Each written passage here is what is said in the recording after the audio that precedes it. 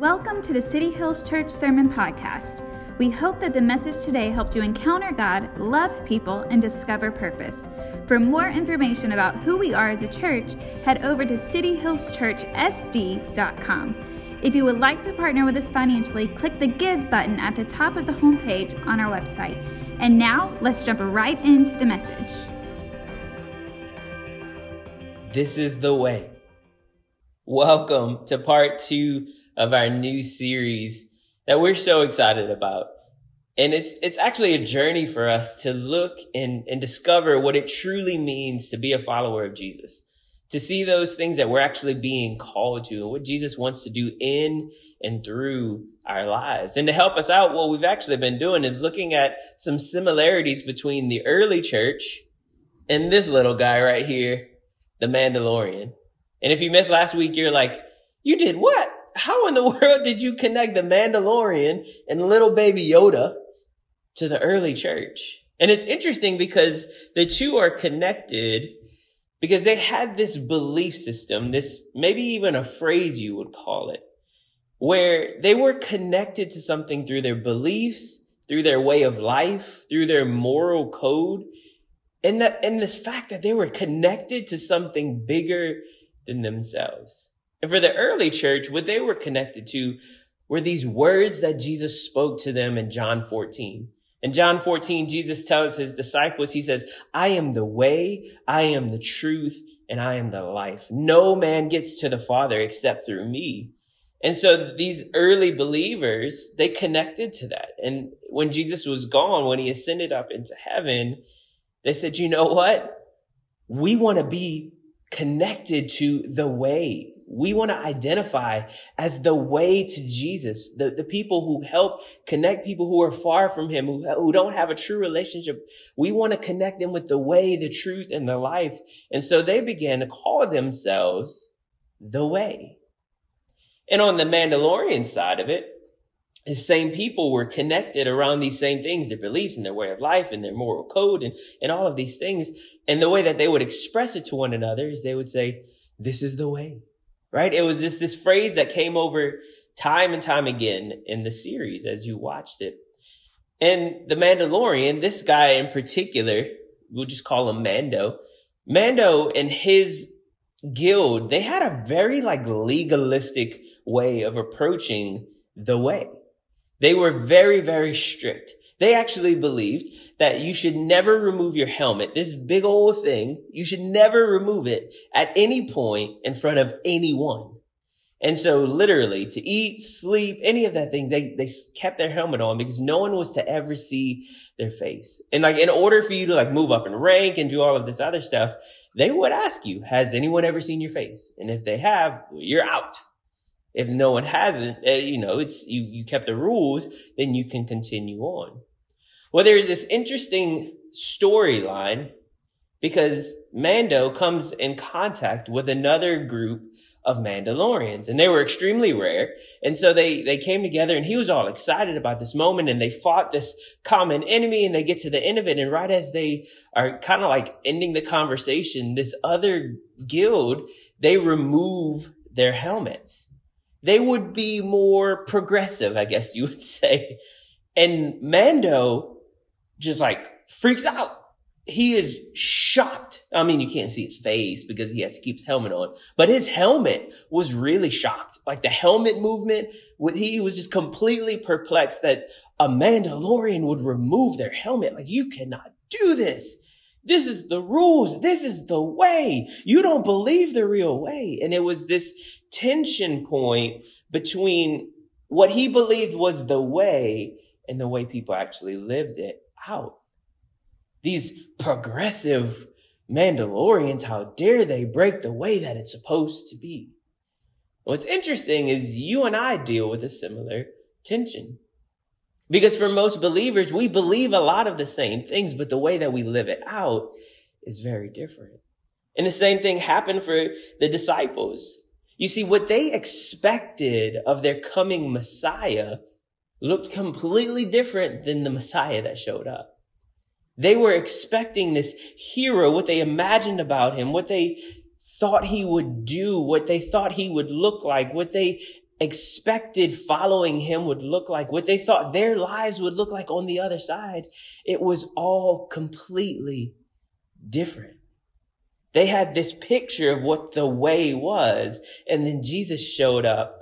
And it's one of my favorite things about Jesus is that when he showed up, he flipped everything on his head. The world blew up. Theology, your relationship with God, your relationship with people, your relationship with people who were different than you. Jesus came in with these dynamites of truth and just blew everything up. It just was completely different than what they expected. What they thought would be the way, it was upside down. This way that Jesus was describing was backwards and upside down and so vastly different than what they had been doing for generations and also what they expected their future to look like. And you know what? For us, we kind of celebrate that. Oh, Jesus showed up and he just blew it all up and it was so crazy. And all their cultural things were all out of whack. And they're like, what in the world's going on? And we think it's funny for those that were 2,000 years ago. But when we reflect on his teachings today in 2021, I think they might blow up a few of our cultural trends as well. I think as we dig into what it truly means to be a follower of Jesus, we would recognize that we're being invited into this upside down way of life that might make us a little bit more uncomfortable than we anticipated. It might cause us to redetermine the way that we live our lives. Oswald Chambers is a famous Christian writer. And he was born in the late 1800s, and his work was actually produced by his wife after he passed away at a young age. But Oswald Chambers is a famous writer, and he says these words, and just prepare your heart because they're challenging. Look at this truth. It's easier to have common sense and Christian emotion rather than actually following the will of God. Ouch. Like that's, you and I, and many of us believe this. We feel like if we take a little bit of common sense and we take a little bit of Christianese and saying all the Christian words and remembering just enough verses and we shake them up together and then we're just going to pour out godliness.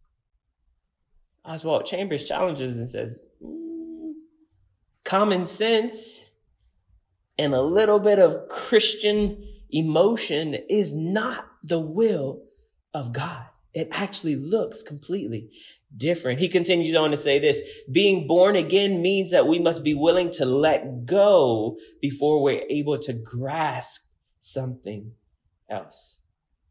I picture this like that scene in the movie where the girl is falling down the hill and she's just reaching out for anything and that she can grab, and she grabs a hold of this root. And somehow that root is like the most supernaturally strong root ever, right? Like in every action movie, it's like, I'm dangling by a piece of toilet paper, but somehow it's holding a 200-pound person. But you can imagine they're holding on to this root, and then the hero rolls over and reaches his hand down to her, and he's like, just grab my hand, I'm right here, right? You know the scene. But there's a moment where she has to let go of that root in order to grab the hand. There's a moment of free fall. There's a moment where gravity takes hold. Look at this truth. When it comes to following God's will, there's a moment of free fall before safety. There's a challenging moment for us to understand that God is asking us to let go in order to grab his hand.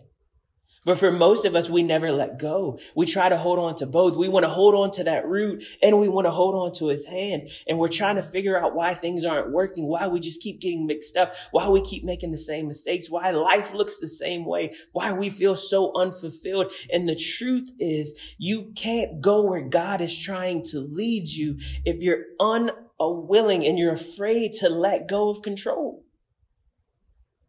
You can't go where God wants to lead you. You can't hold on to both.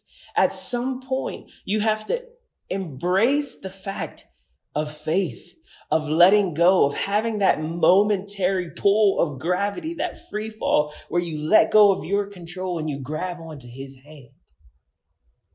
But some of you, you've been waiting maybe years to truly let go of that control. You've been holding on to your way. And as we look at what it means to truly follow Jesus, we have to understand that we're invited into this adventure, this upside down way of doing things. And when you look at the teachings of Jesus, it doesn't look like anything else that you've ever seen. It doesn't look like what you expect it to be. And so today we're going to take a look at one of his famous teachings, and it's the Sermon on the Mount, and it's found in Matthew chapter 5. And we're going to be looking at some of the Beatitudes. And the Beatitudes, it's just a word that's taken from the original language, the Beata sunt. It's blessed are they. Like every one of them starts with that. Blessed are they who, and so it just speaks to this blessing, this blessed life. And when you look at the original language, that blessed word is so much deeper than just, #blessed, right? It's so much deeper than that. It means to be enriched, to be fortunate, to be delighted, to be content. Sign me up for that, right? To be fulfilled and delighted and content. Yes, I want that kind of blessed life, right? That's what Jesus is saying in this teaching here. Enriched and fulfilled and content and blessed are they who are these things. Matthew 5, starting in verse 3. Blessed are the poor in spirit, for theirs is the kingdom of heaven. Blessed are those who mourn, for they will be comforted. Blessed are the meek, for they will inherit the earth. Blessed are those who hunger and thirst for righteousness, for they will be filled. Blessed are the merciful, for they will be shown mercy. Blessed are the pure in heart, for they will see God. Blessed are the peacemakers, for they will be called children of God. Blessed are those who are persecuted because of righteousness, for theirs is the kingdom of heaven. Verse 11, blessed are you when people insult you, persecute you, and falsely say all kinds of evil against you because of me. That doesn't sound blessed, right? Verse 12, rejoice and be glad, because great is your reward in heaven. For in the same way they persecuted the prophets who were before you. The author, Dallas Willard, describes it this way. He says, Jesus says, blessed are the nobodies, the spiritually bankrupt, and the deficient, those without a wisp of religion. When the kingdom of heaven comes, it'll come upon them. For the grace of Jesus is moving in and through them.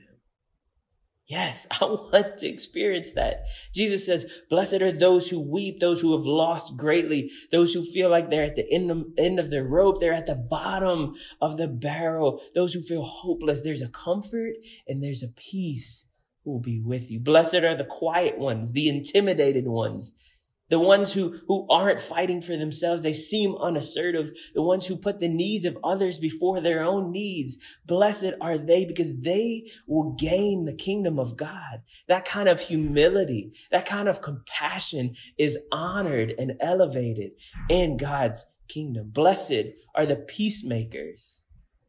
Blessed are the peacemakers. Most people feel like they're peacemakers, but being a peacemaker is uncomfortable. You're stuck in the middle. You're in the middle between here, and no one really trusts you all the way, because no one really trusts the person who doesn't agree with them all the way. Like, wait a minute, you're going to be in the middle and you're going to hear my side of the story and their side of the story. No, I'm right. It's uncomfortable. Anytime I've ever been a peacemaker in a situation, it's uncomfortable. And God goes, hey, you that are peacemakers, those who step into that, those who become that, understand that under God's rule, the recognition of that is good and is helpful. And the Lord honors that, because it is a beautiful picture of the family of God. It's a beautiful picture of God's grace. Blessed are they who are the peacemakers. Look at this truth, though. The Beatitudes are not something to do. Instead, they're something to become. They're virtues to become. You don't just wake up one morning and go, you know what? I'm going to be meek today. Look how meek I am. I am such a meek person, right? It doesn't happen that way. These virtues become a part of our identity as we surrender our lives and surrender who we are to Jesus. None of this happens outside of a relationship with Jesus. Some of us obviously are born with some of these tendencies and some of these natural bends, and you're naturally a peacemaker, or you're naturally meek, or you're not. That's fine. But in order for us to truly experience it, it requires us to surrender ourselves to Jesus. Look at this truth. We talked about this last week. Before you can experience the fullness of God, you have to surrender your way. Last week, we looked at, in order to experience the fullness of God, you had to be all in. And this week, I'm challenging you. In order to experience the fullness of what God wants to do, you have to be willing to surrender your way. Lawrence Papa always jokes with our family. He says, hey, be reasonable. Do it my way. Right? It's so cute. And it's so funny when Papa says it. And he's good for so many one-liners. He's so hilarious. We love him so very much. But it's cute when he says it. But when we look at our own lives, isn't that kind of what we do with God? Hey, God, I've got some plans. I've got some ideas. I have some ways that I really want you to bless me. And I want you to come alongside me and help me be able to do this and open this door and open that door. Hey, God, no, I know you had some plans, but hey, be reasonable. Do it my way. We would never say that out loud, but honestly, that's what we're hoping for. That's what we're expecting. What Jesus is saying is, hey, I need you to surrender your way and sign up to be a part of this upside down kingdom. Jesus continues in Matthew 5, continue to drop bombs on the people who are listening. Matthew 5, verse 38.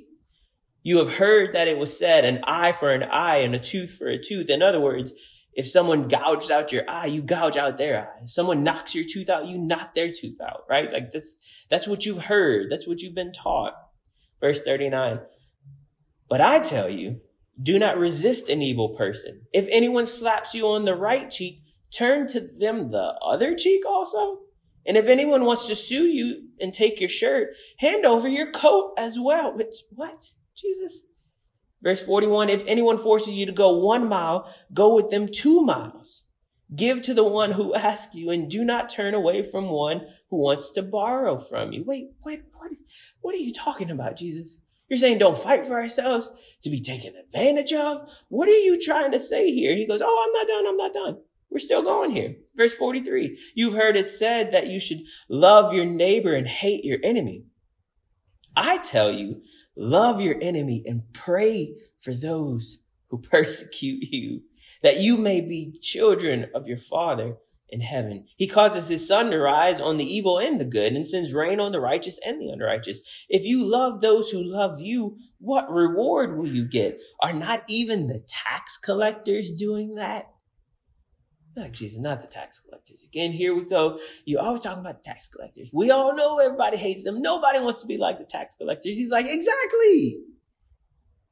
Aren't they doing that? They love the people who love them. No. I'm challenging you to do something different. And guys, you have to understand the context of what was being said here.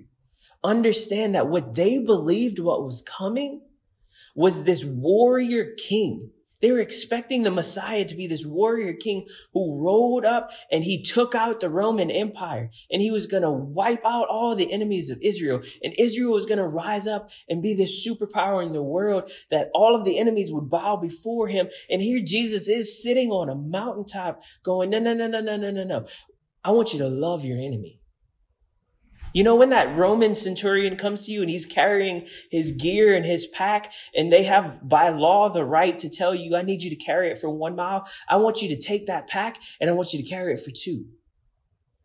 What? I want you to go above and beyond. And guys, listen to me. I can promise you that day, there are some people who walked away. There's some people that heard this message. They heard this Sermon on the Mount while we celebrated 2,000 years later. They, in the moment, there are people who said, that's not the Messiah I signed up for. That's not the Messiah that I prayed for. That's not the way I thought this would look. And Jesus said, that's right. I'm inviting you into an upside down way of doing life.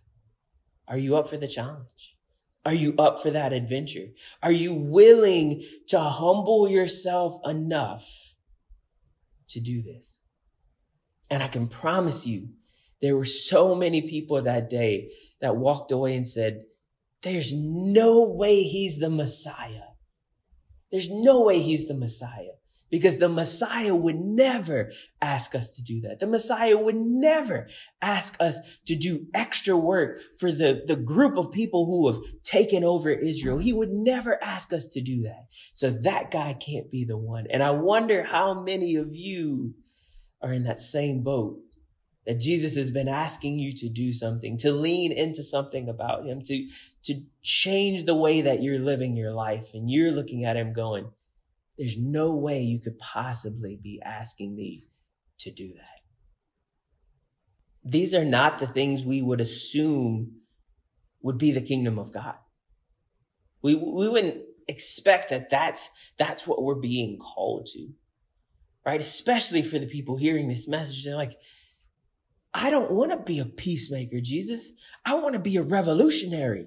I want to take back our kingdom. I want to kick the Roman government out. I want to chew out all those people who are doing life the wrong way. And Jesus goes, no, I'm actually calling out something different in you. I'm calling out humility and faith. Humility in the sense that this isn't about your ego. This isn't about what you're entitled to. This isn't about you being a victim to what's happening in your life. Jesus says this kind of humility doesn't let you be braggadocious. It doesn't let you tout yourself as this amazing thing. Instead, I'm asking you to humble yourself even to your enemy, to the point that they don't understand why you would want to take their bags 2 miles when they could only ask you for 1. They don't understand that. Why? Jesus, why are you calling us to this kind of humility? Because the second part of that is when we do that, when we humble ourselves that way. It's what the Bible tells us. Those who humble themselves, the Lord will elevate them at the appropriate time. When we humble ourselves, what happens is it stirs up faith. Faith that the God in heaven that we serve, our God in heaven, our Father God, is fighting on our behalf at all times. Faith that no matter what we're walking through, faith that no matter how many times we humble ourselves, faith that no matter how many times we give and put the needs of others before ourselves, that our God is the one that's in control. Instead of us putting our faith in our talents and our gifts and our ability to work situations out and our persuasiveness and our manipulativeness, instead of all of those things, I need to be humble and put faith in the fact that the God who saw my life before I was even born is strong enough and capable enough of handling everything that I need. He is the one making a way before me. He is the one who I can put my trust in, that it isn't about me, it's about him. And this upside down way of life is what we're being called to, church. We're being called to it. But why? Why is this upside down way so important? Well, Jesus told us in the same passage of scripture, Matthew 5, verse 14, your lives light up the world. Jesus, why do you want us to do this? Why in the world are you calling us to this life? Why does things look like this? Why are you saying these words? Because your lives light up the world. For how can you hide a city that stands on a hilltop? And who would light a lamp and then hide it in an obscure place? Instead, it's a place where everyone in the house can benefit. I love that word, where everyone in the house can benefit from its light. So don't hide your light. Let it shine brightly before others so that your commendable works will shine as light upon them. And then they will give their praise to your Father in heaven. Look at this truth. Your life was meant to be a light that points people to your Father in heaven. That's what your life was meant to be. When we buy into this upside down way of life, these teachings, what Jesus is truly calling us to do, when we do that, our light shines in the darkness. Our light draws people to our Heavenly Father. Jesus says, guys, this is all about you being a light in the darkness. It isn't about you making your life brighter, to shine your own light, to make it about you. Your light is a beacon to other people. Your light is a lighthouse. Your life is a lighthouse. And the beauty about lighthouses is they represent more than just preventative help. It's more than just keeping people off of the rocks and running into the shore. It's actually this beacon of hope. It's a safe haven for wanderers as they are going about their journey. That they know at least at one point, instead of it being pitch black, I don't know if you've ever been in the ocean at night and the clouds are there and the moon is gone and the stars aren't shining. It's just black. It's just dark. But that little bit of light lets you know, hey, there's something out there. There's something that I can head towards that. I can be drawn towards that. And that's what your life is. It represents a place of refuge for those who are hopeless and have nowhere else to go, that are desperately looking for the way. They're desperately looking for the life. They're desperately looking for the truth. Your life is the lighthouse. Don't cover it up. Don't cover it up. I did some research on the lighthouse at the Cabrillo National Monument right here in San Diego. I don't know if you've ever been out there, but it's absolutely gorgeous. It's beautiful. It's out on the cliffs and it's so cool. Just a cool historical thing. And it was one of the first lighthouses built on the California coast as California was discovered, and they started to lay out these lighthouses along the shoreline, because as beautiful as the cliffs are that we like to admire now, for people traveling by ship, they weren't beautiful. They were dangerous and treacherous. So they wanted to set up these lighthouses along the coast. And everyone thought that this particular lighthouse at the Cabrillo National Monument was brilliant because it was so high in the air. It was put there in 1855 and it was 422 feet above sea level. And the idea was because it's so tall and it's so high that everyone from anywhere could see it on both sides of Point Loma, through the bay. Like, it would just be this huge beacon of light that's just so tall and beautiful.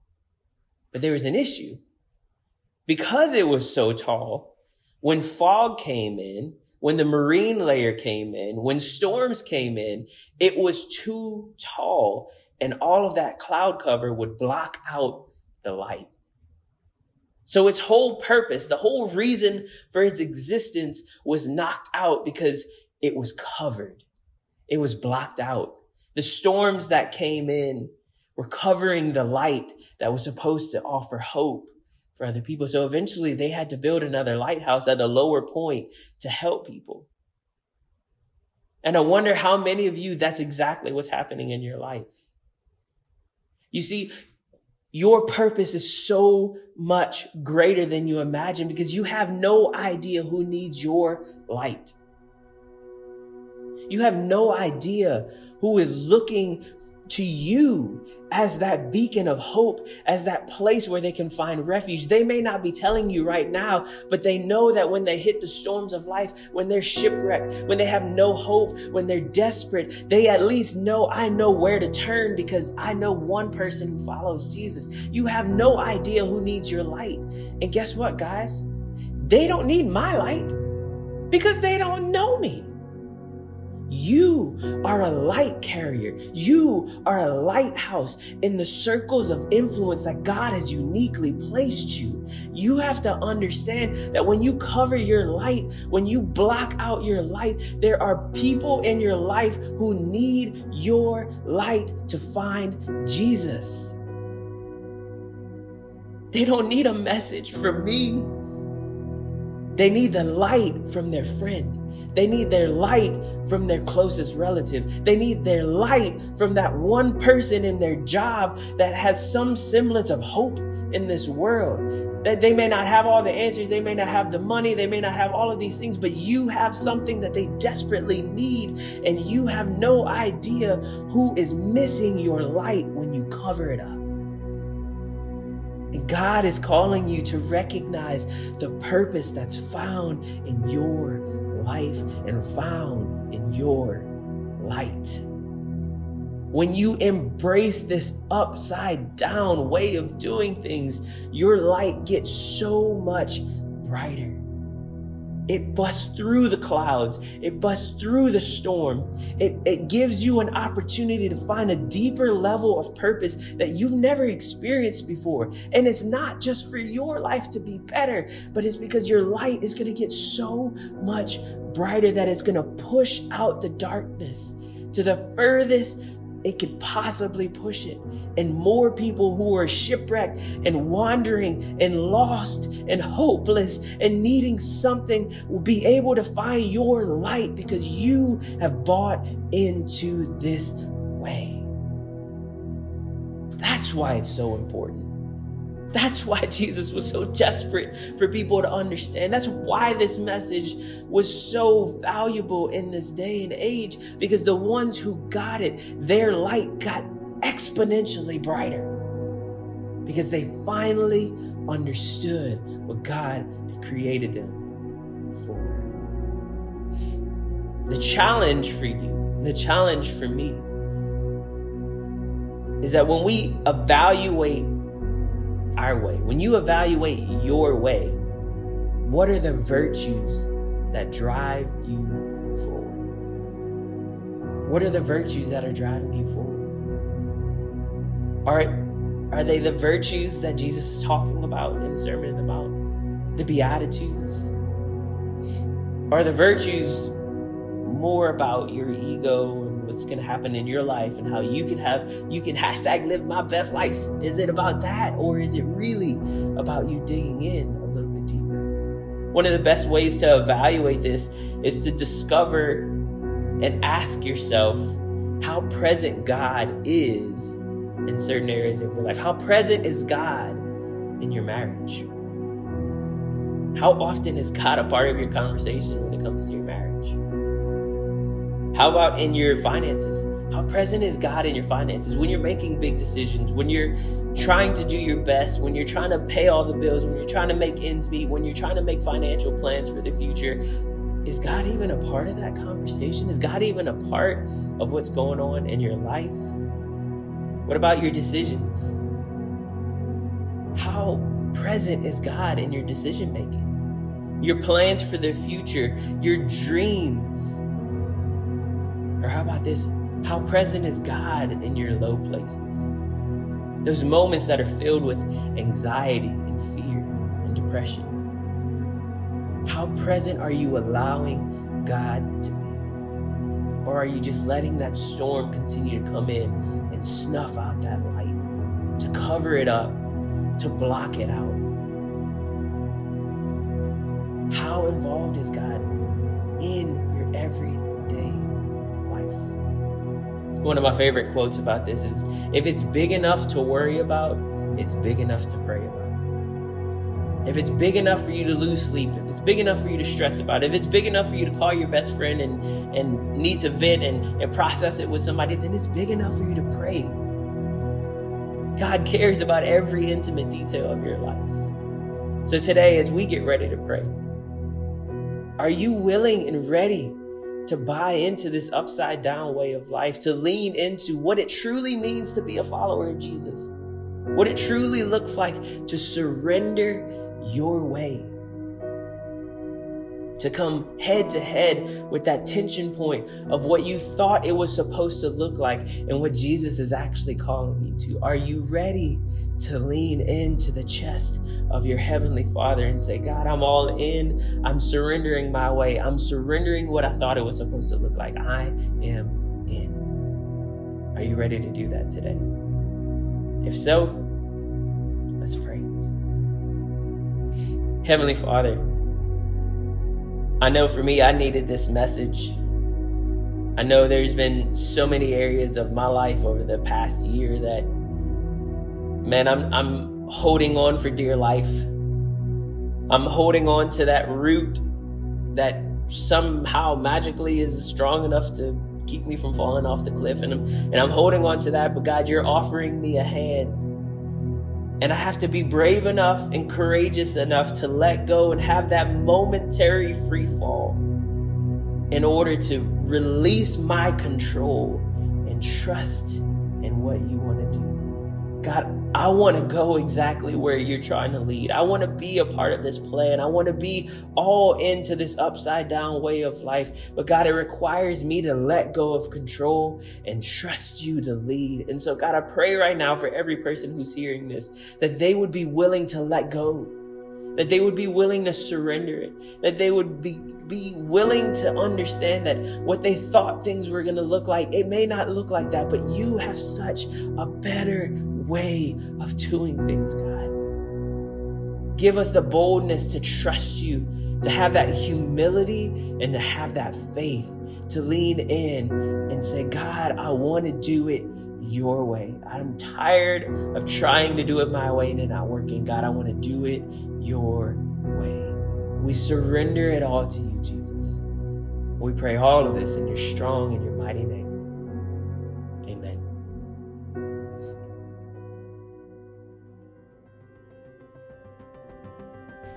We hope that you enjoyed the message today. We would love to be able to partner with you on your faith journey. Regardless of where you're at or what you're walking through, know that your friends at City Hills Church are here for you. If you would like for us to pray for you, click the contact button on the top of the homepage and share your request with us. Our prayer team will keep you and your family in prayer every week. We hope you have an incredible day and that you discover a little more purpose throughout your week. We look forward to seeing you soon.